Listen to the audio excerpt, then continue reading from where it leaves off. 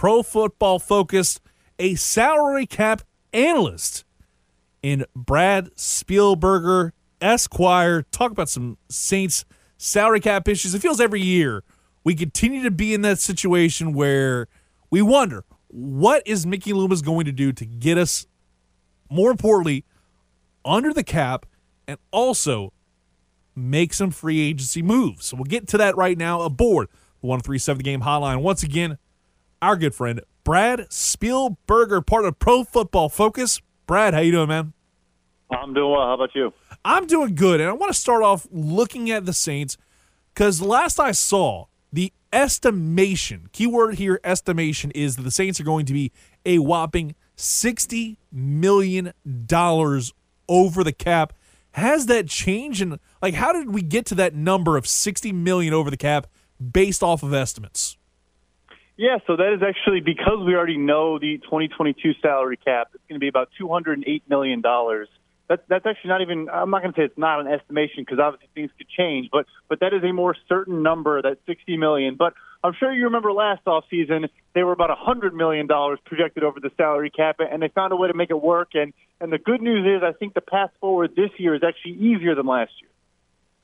So you talk about the path forward being a little bit easier this year. Obviously, $60 million versus $100 million. It doesn't take a math whiz to figure out that's a little bit less than what we had to deal with last year. But what makes it easier to kind of do this and get under that salary cap, make some potential free agency moves, and more importantly, not have to mess with too much of some of those big money getters like an Alvin Kamara, Michael Thomas, or Cam Jordan have to manipulate their contracts any more than they have to?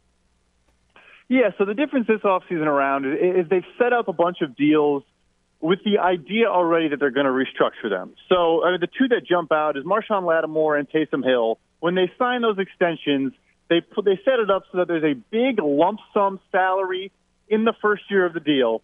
And what they're going to do is as soon as the new league year begins, they're going to convert all that salary into a signing bonus like you've obviously seen a million times before, and it'll clear a bunch of cap out. And then, of course, if they do go ahead and extend Teron Armstead at left tackle, same scenario where they would actually, just like Taysom Hill, they would actually clear cap space with an extension for him. So those three moves already get you pretty far along, and then they just have a couple other guys they can rework. They may have to. I know you said that ideally they don't mess around with Cam Jordan or Michael Thomas or those guys. They might have to, but it's not going to be as drastic as last year.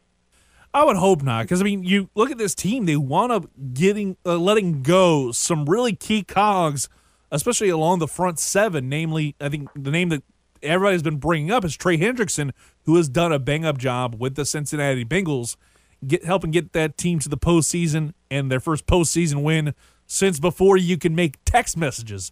So you look at that, is there any guys out there that are going to be you have to keep, or else you could suffer some similar fate to what you suffered this season? Because obviously this year was just a horrible end to it. The fact that you lost not because of your ineptitude, but because of another team just going ahead and blowing a big lead after halftime. Felt like you were rooting the Atlanta Falcons to win there, but you were playing them in Week 18. Yeah, so, I do think there's fewer guys that are can't-lose guys. Not that obviously Trey Hendrickson was not.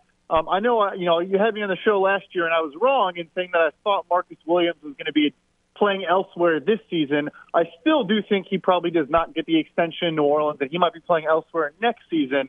But you never know. I obviously like him. He's obviously a very good player. Obviously, Nelson Jenkins getting up there in age at safety, so it'd be good to have him, in the mix. But generally, if they want to get a deal done, they find a way. And so I think it's interesting that, Marshawn Lattimore comes into the season on a fifth-year option. They get his deal done. Ryan Ramczyk, the same thing. But Marcus Williams on the franchise tag a year later still can't get that long-term extension. So I think he's probably the one big marquee guy they may lose, but I'm not sure that's a death knell. They have a lot of good players in that secondary.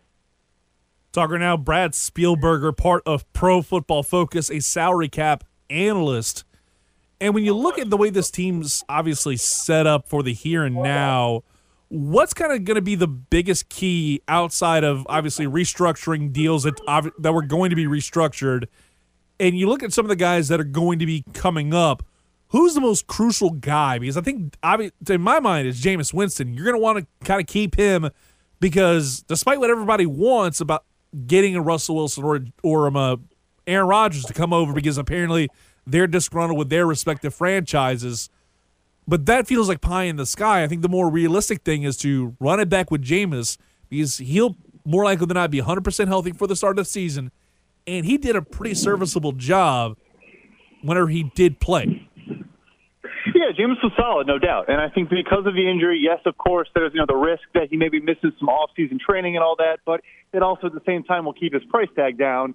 And they could probably look to run back almost the same deal, kind of a 1 year, $5 million deal with some incentives that could boost that up, higher based on play time and performance and statistics and stuff like that. But I'm with you. It still comes down to quarterback. I know they've told us over and over again that Taysom Hill could be the future. That's just not true, and I think we know that now.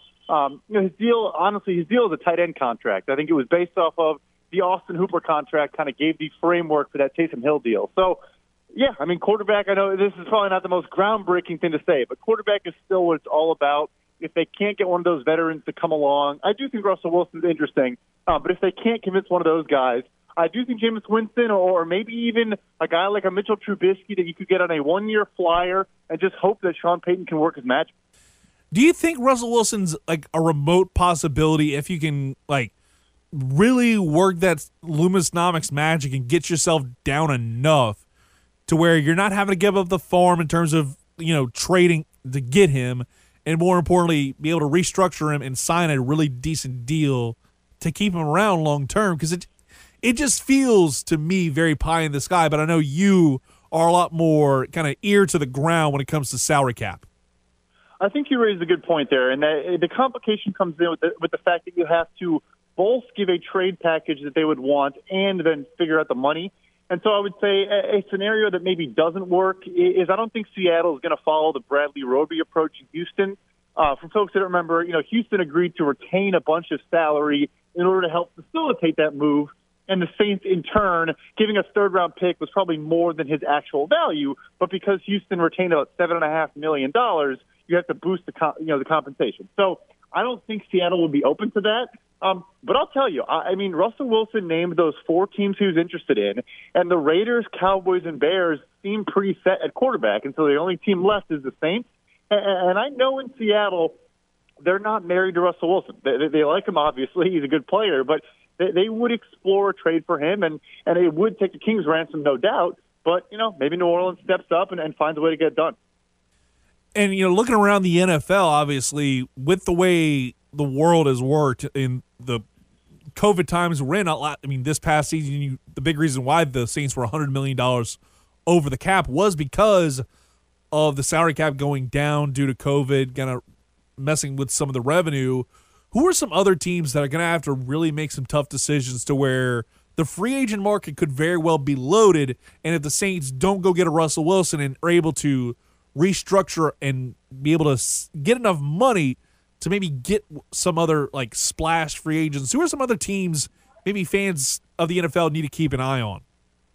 Yeah, I mean, this should be welcome news to Saints fans, but I think you can make a strong argument that the Falcons are actually in a worse position than the Saints. I mean, their current projection is not negative $60 million, but the Atlanta Falcons have 5 players on the roster next year. Actually, one of those is Julio Jones, so he's not even on the roster. They have 5 players taking up over 60% of their cap.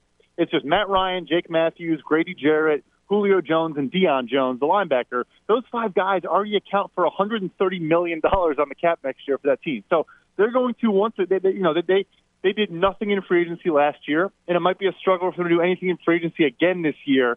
And then I think the Philadelphia Eagles as well. They've obviously cut their costs. They've obviously moved on from a lot of players, but they still are kind of clearing the books after they made a huge push post-Super Bowl to try to get back there, and they still have some older guys they need to move on from. Talking right now with Brad Spielberger, part of Pro Football Focus, a salary cap analyst. And it's always good to have this conversation with you and get a perspective of what it all means. Because, again, when you see $60 million in the red as a casual fan, it's like you wonder how the hell do you get out of this? But I think you've given plenty of perspective. And before I let you go, why not give us what's the latest going on at Pro Football Focus, how y'all are handling this never-ending salary cap madness? Because I'm sure that a lot of other teams that are going to be dealing with the same questions over the next several weeks and months. Yeah, so something you pointed out that is spot on is no team's expecting the salary cap drop this year, obviously. No one foresaw that, and not only did they not foresee it, they didn't plan for it. It's not something teams have ever had to worry about in the past, so there's no reason to plan for it. So a lot of teams were facing kind of an unprecedented situation and had to get creative. But the beauty is, as Saints fans are obviously well aware, you can push cap into the future, and the cap is going to spike in 2023. I could see it jumping to maybe $230 million plus dollars. And so because that's there, and the cap is going to rise as TV money comes in, now as sports gambling money comes in, all these new revenue streams, the Saints' approach of pushing money down the line is fine. It's a viable approach. Obviously, you have to do some work and maneuver some things around, but it's not going to bite them again like it did this year. I would hope not, Brad. But thank you so much for coming on, my man. Before I let you go, why not let people know what you got brewing over at PFF? Absolutely. So our top 100 free agents list is out. So as you mentioned, if the Saints want to dip into that pool, we've listed the top 100 guys per our rankings, good scheme fit and team fits, including some Saints guys, and a projected contract for all 100 of those guys. So fans can get an idea of maybe what they would sign for. Brad, thank you so much once again for coming on, my man. We'll talk to you down the road. Enjoy the rest of your weekend, man. Thank you. You too.